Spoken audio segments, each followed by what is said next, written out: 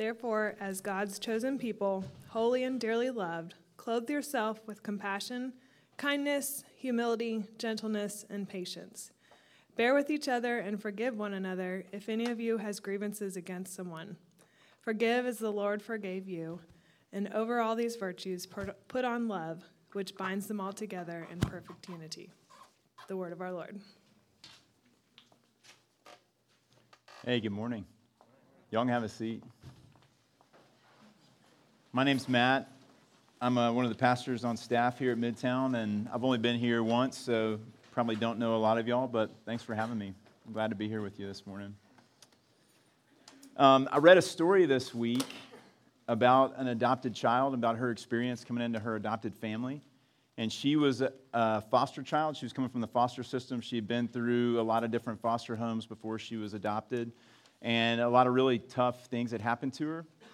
A lot of really terrible things had happened. And so she, as you can imagine, she's still a young child. She's coming into this new family, doesn't know what to expect, has had a lot of bad experiences. And she gets to her family's house for the first time. And her new adoptive mother is taking her around, showing her the house, and she takes her up to her new room that the adoptive mother has decorated and done all this stuff and gotten all these new things. And she takes this little girl into the room, and this woman now, looking back on this story, says that it was as if the adoptive mother was seeing all these things for the first time too. She was walking around the room saying, "Oh, and look at this. Look at how beautiful this is. And look at how amazing this is.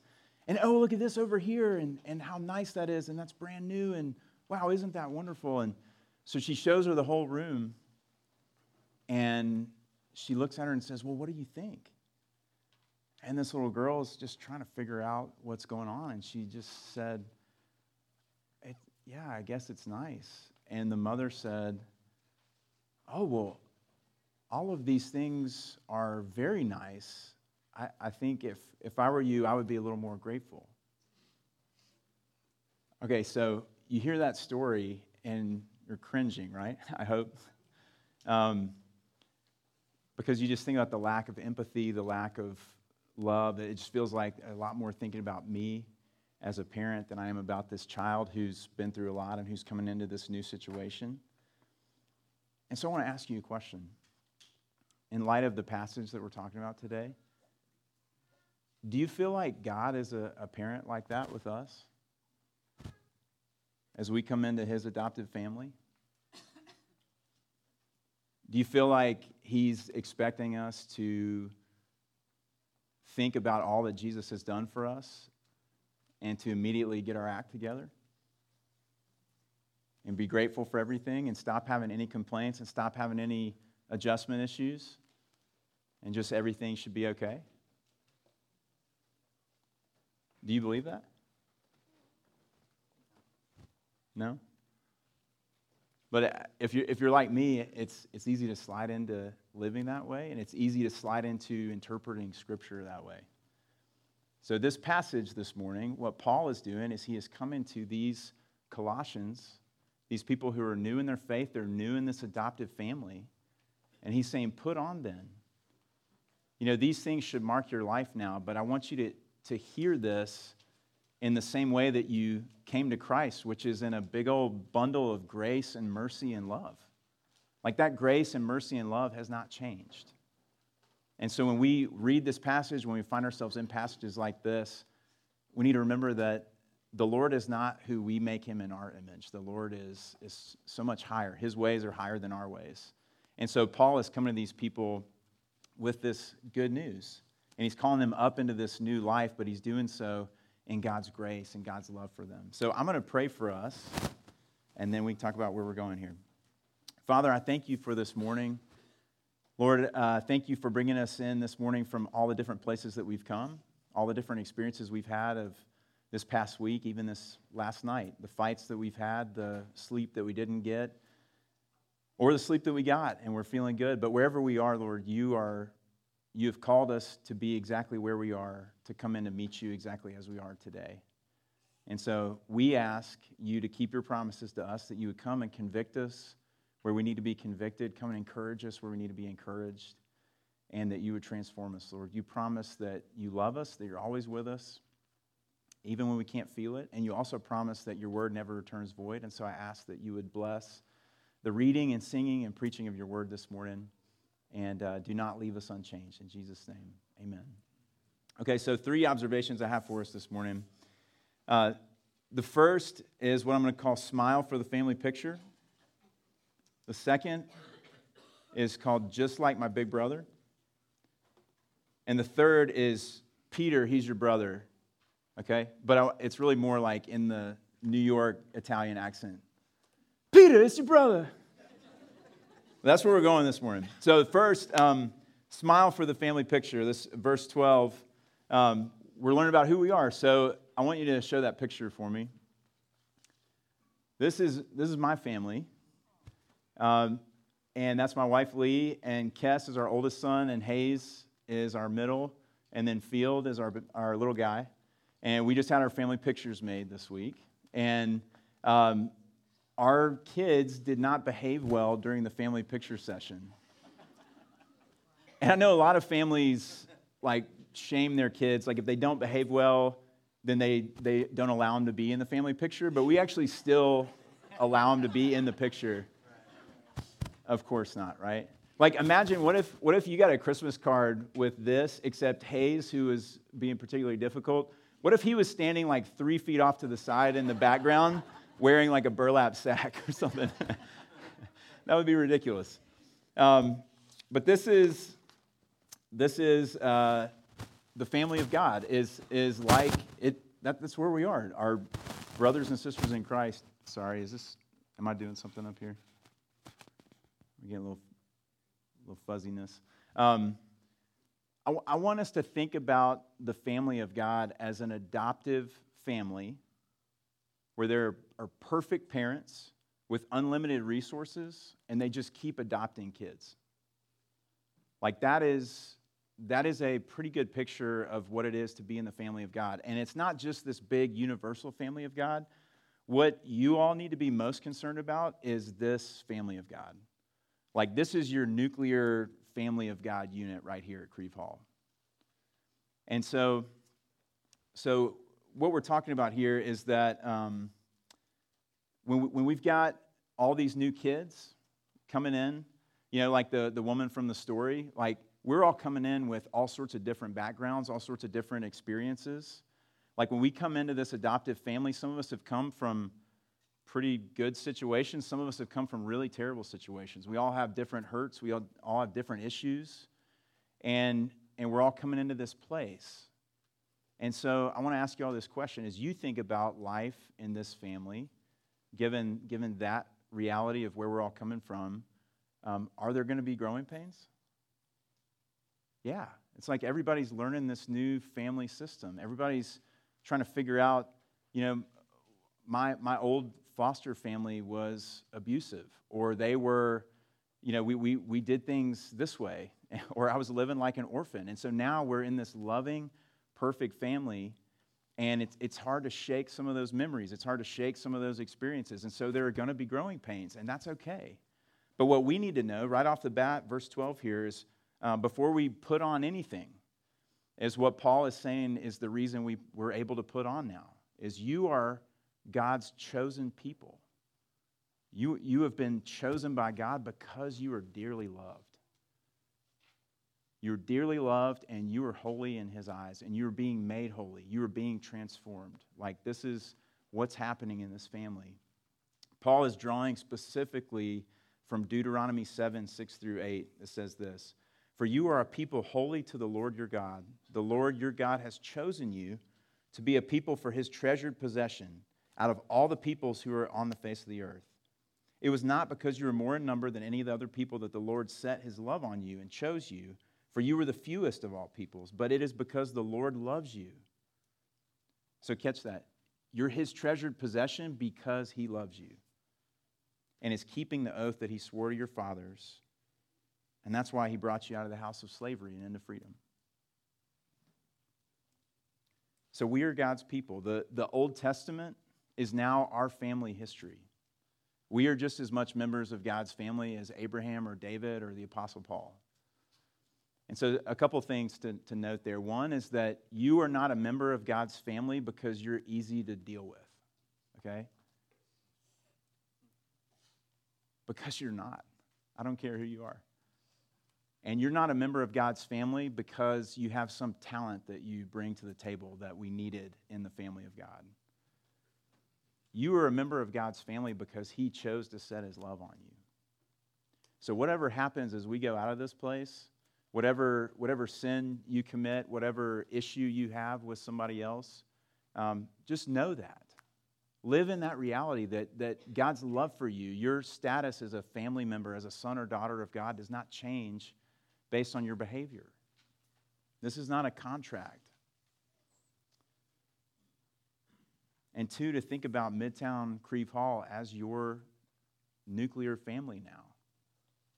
And to see each other that way, to see each other as brothers and sisters who aren't going anywhere. You know, it's like the big brother or sister when the baby comes home from the hospital, like, hey, this is great. When do they go back?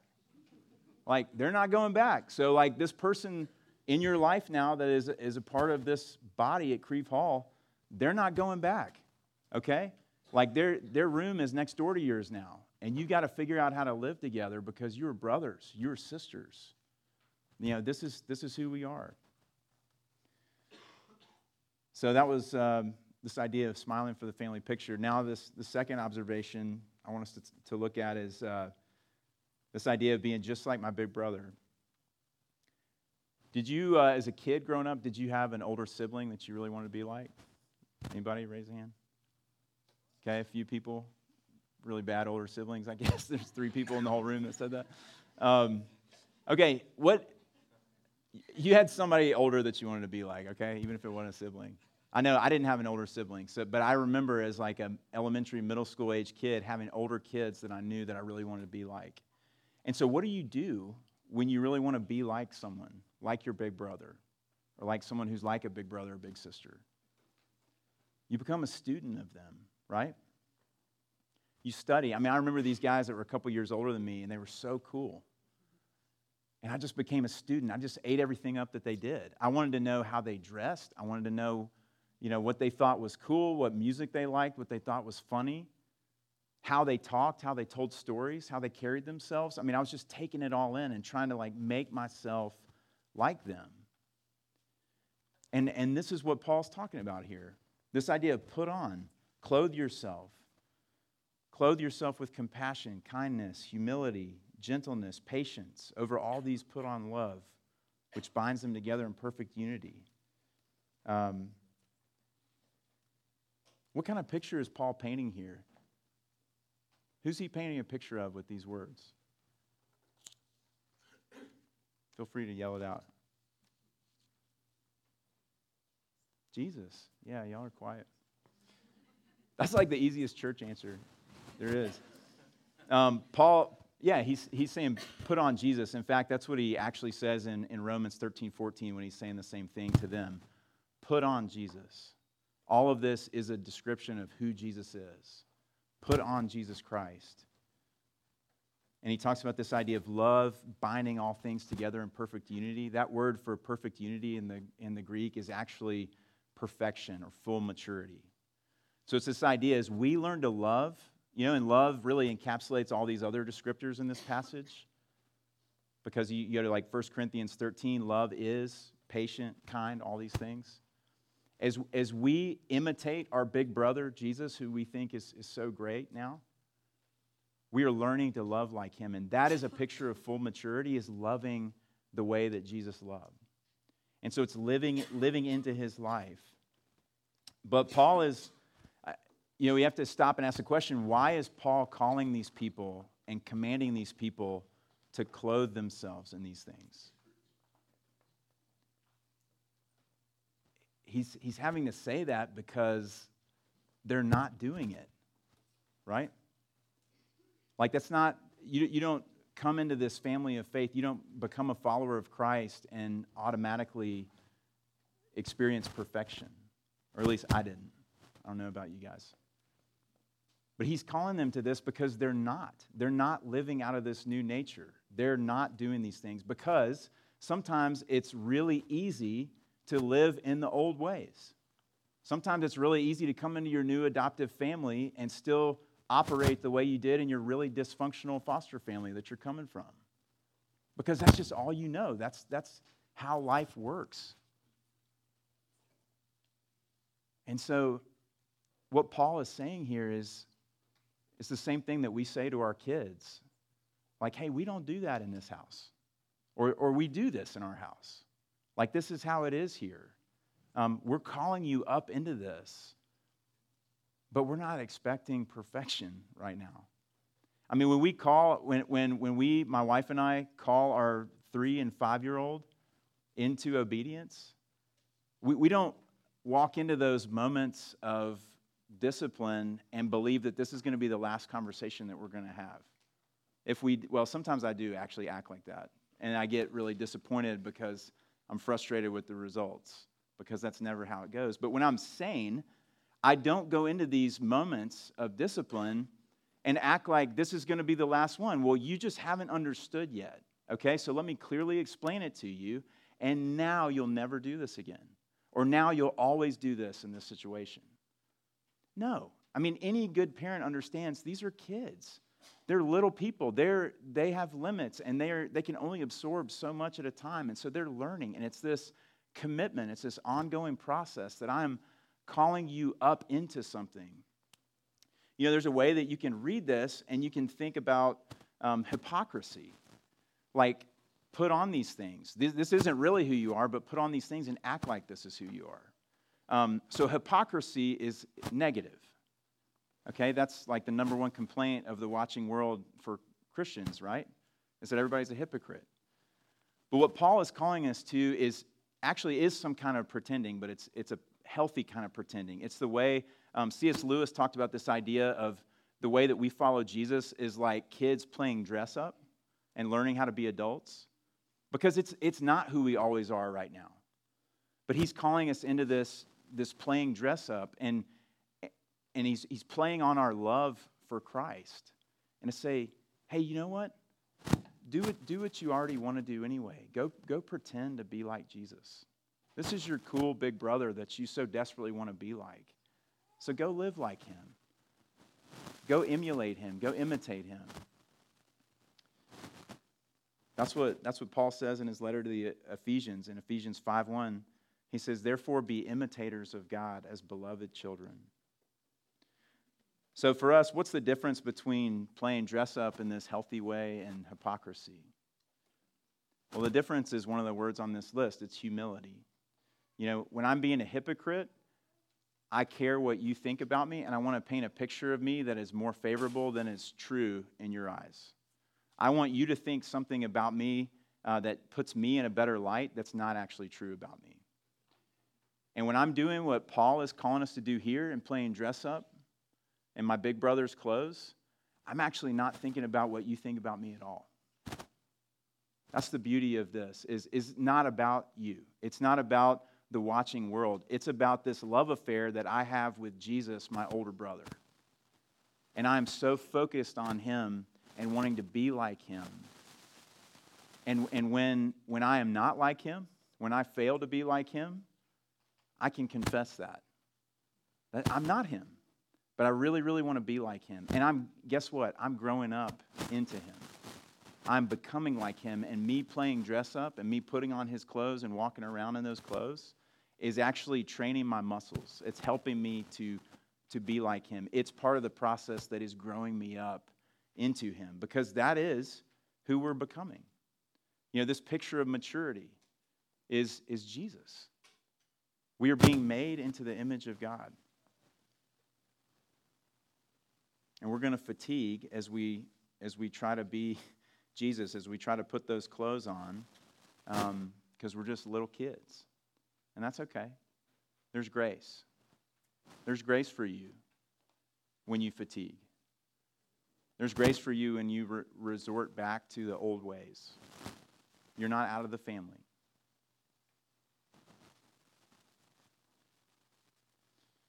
Okay, so we really want to zone in here now on this third observation. We talked about being in the family and growing up and being like our big brother. And this is where the rubber meets the road, is this last observation. Peter, this is your brother. That's good. I'm really good at that accent. So in Matthew 18, there's this exchange that Jesus has with Peter. Yeah, sorry, I don't know what's going on with this. Should I switch to this? Is that cool?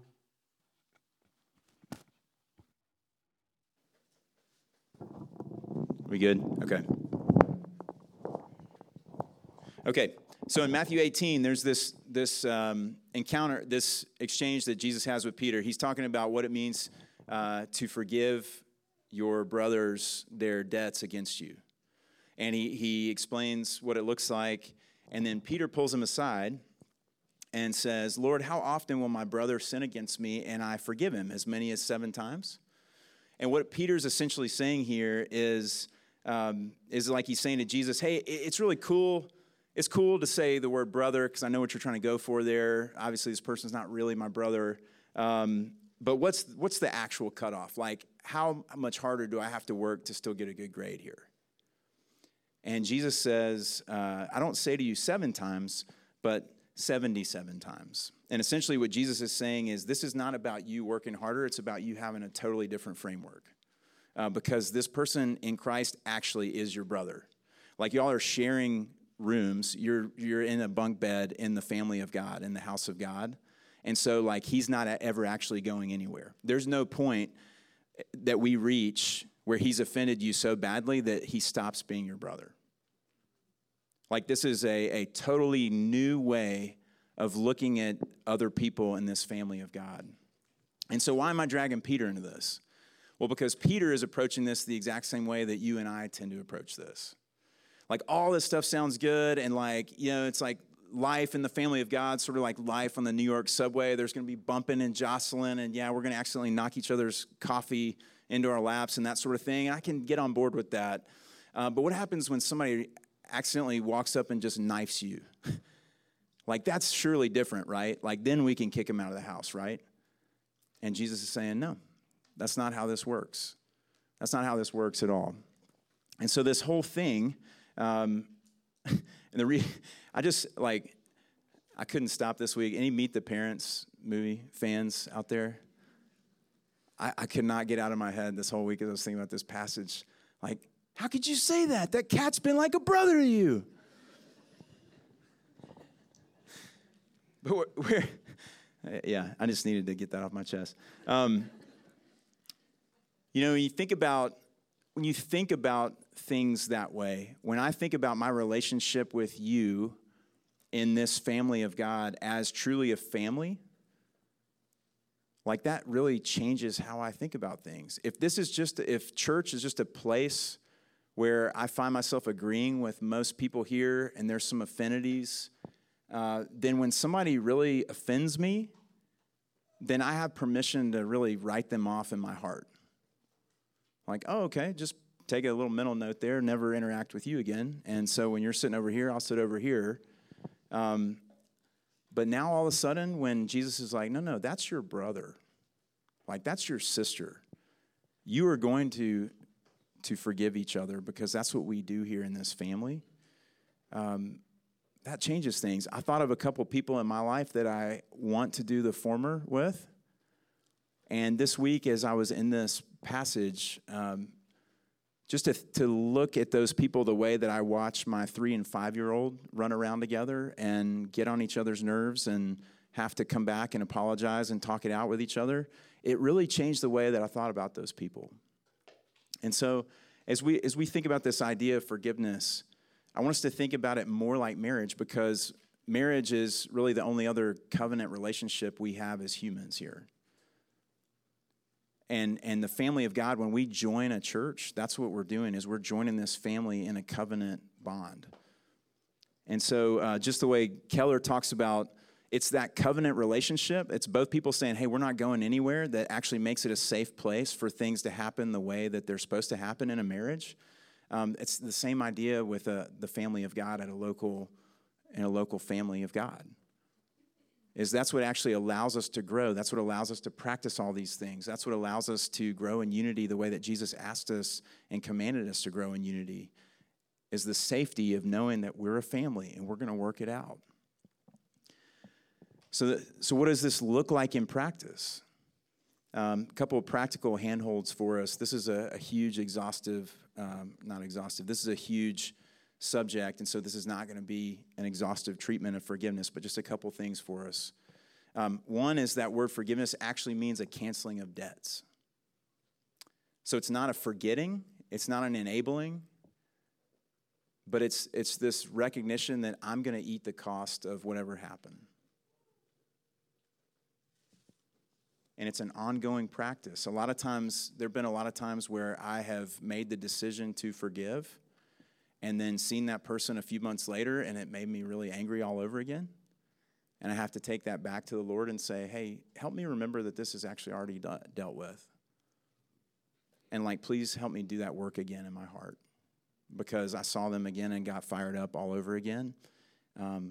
But that's no longer reality. So I need your power. I need you to come and help me do that and live like that.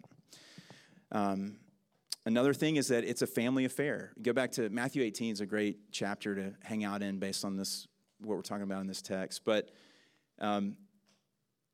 when my 3- and 5-year-old don't get along and they've got to work something out, we don't let them do that on their own.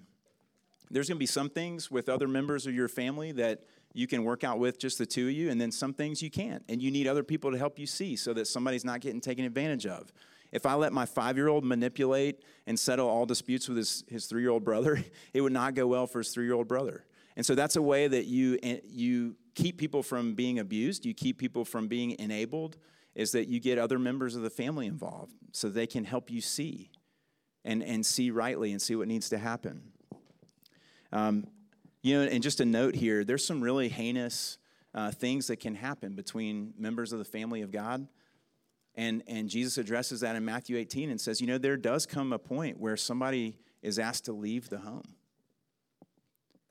But even when that happens, the hope is for one day having restoration.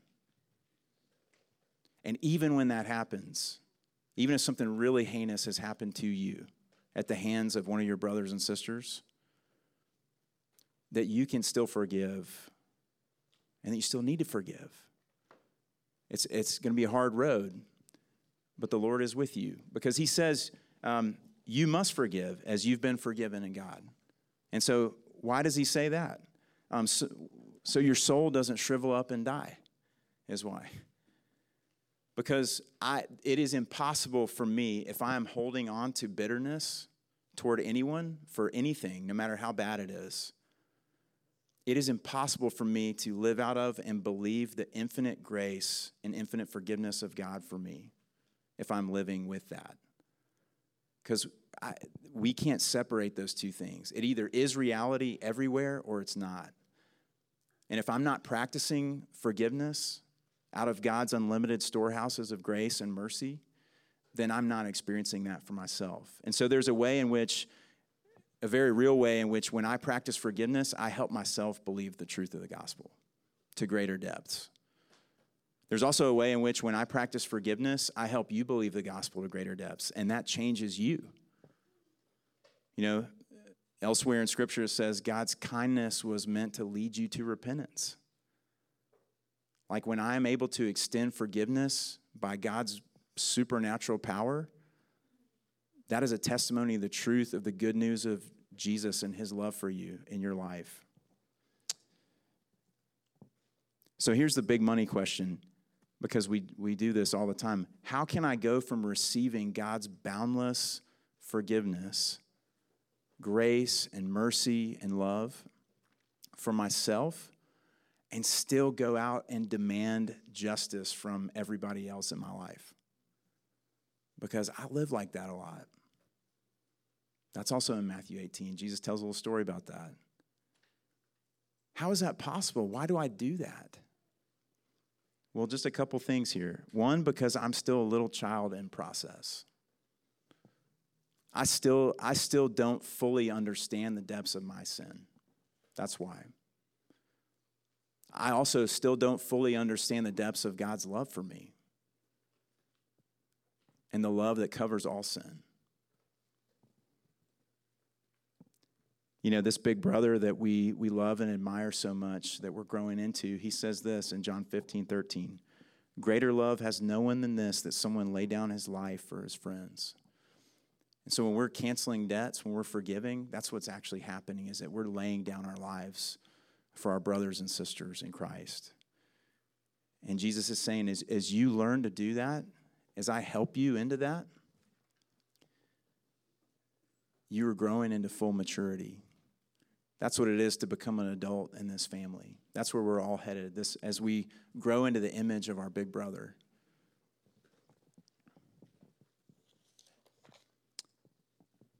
I also do that. I'm not able to extend mercy when I've received mercy because I still don't fully understand who I am now in Christ and what it means that Christ lives in me. He says in Matthew 18, verse 20, where 2 or 3 are gathered in my name, there I am among them. It's this idea of when you and your brother and sister are trying to work it out, I'm there with you. In my power and in my love, I'm there with you. And it doesn't depend on you. It doesn't depend on you walking through a perfect process. It depends on the fact that I am with you and I'm working in you and through you. And so as you leave this place today, even as we go to the table, as we contemplate what this means, spend some time with your Savior. Spend some time with your Heavenly Father and ask Him if there is any work that needs to be done. Is there a brother or sister in your life that you are holding on to bitterness and you need to have a conversation with them? If He is calling you into that, then you need to answer His call, because that's how you're going to be free. Because right now you're in prison.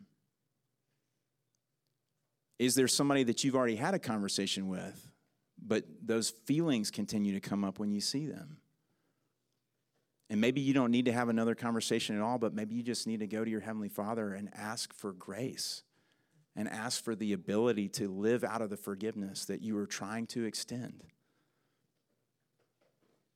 But just ask the Lord, what business does He have for you today as we think about this? As we're going to go and we'll celebrate communion. And what this is a family meal. This is just a family meal around the table. And in just the same way as we eat a family dinner and we don't experience ourselves growing physically because of this one meal that we've eaten, there's a lot of times that we're not going to see the mysterious nature of this meal that we're having together and see it have immediate effect on our lives. It's mysterious, but God has given us this tangible expression of the gospel, that He is saying, my body has been broken for you. My blood has been shed for you for the forgiveness of your sins. And I want you to feed on my body to strengthen you, to live this new life in this new family out of your new nature. And when you come in faith and you feast on the Lord Jesus as He commanded us to do, something is happening there. Something that you're not controlling, something that He is doing. This mysterious work of maturing you and I. Little by little, He is making us more like Himself. And so if you are somebody who is aware of your need for a Savior and you believe that Jesus Christ is the only Savior that there is, then He says, please come and feast. Even if you are not a member of this body yet, even if you have never believed before, if you've never come and feasted on His love for you before, come today. All you need to know is your need of Him. But if you're still in a place where you actually don't believe that you need a Savior, you believe that there are a lot of different options for who that Savior might be, then He says, don't take this meal. This is not for you. And so the way, make sure this is the way as I say this, because I don't come here much, that we take communion here is that we're going to come up to these kneelers. And if you'll come up through the middle aisles, and when you leave, you'll go back down the side. And when you come up to the kneelers, just take some time if you want to do some business with the Lord. And when you're ready to receive, just put your hands out, and you'll receive the elements, and you can take them and go back to your seat. If you want prayer or you need prayer, the folks that are serving communion are happy to pray for you. Just cross your arms over your chest, and they will pray for you. If you have children and they have been admitted to the table, then they're free to come and eat as well. But if they have not and they're not ready and they come up with you, could you please just make it clear to the folks serving whether or not they're to receive the elements? And then we have gluten-free wafers in the bowl over there. So if you'll go to that end, and I think that's everything. Hal's giving me the thumbs up. That's everything. So I'm going to pray for us, and then we'll come up and receive this meal. Father, you are good. Thank you for adopting us into your family. Thank you for giving us a home. Thank you for giving us a new set of clothes that we can put on and wear to this meal. Lord, thank you for your infinite grace and mercy. Thank you for being very patient with us as we are slow to learn. And Lord, we ask that you would just open our eyes a little bit more this morning to how deep your love is for us and enable us a little bit more to live out of that love and live out of this new nature and look more and more like our big brother Jesus. And we ask that in his name. Amen.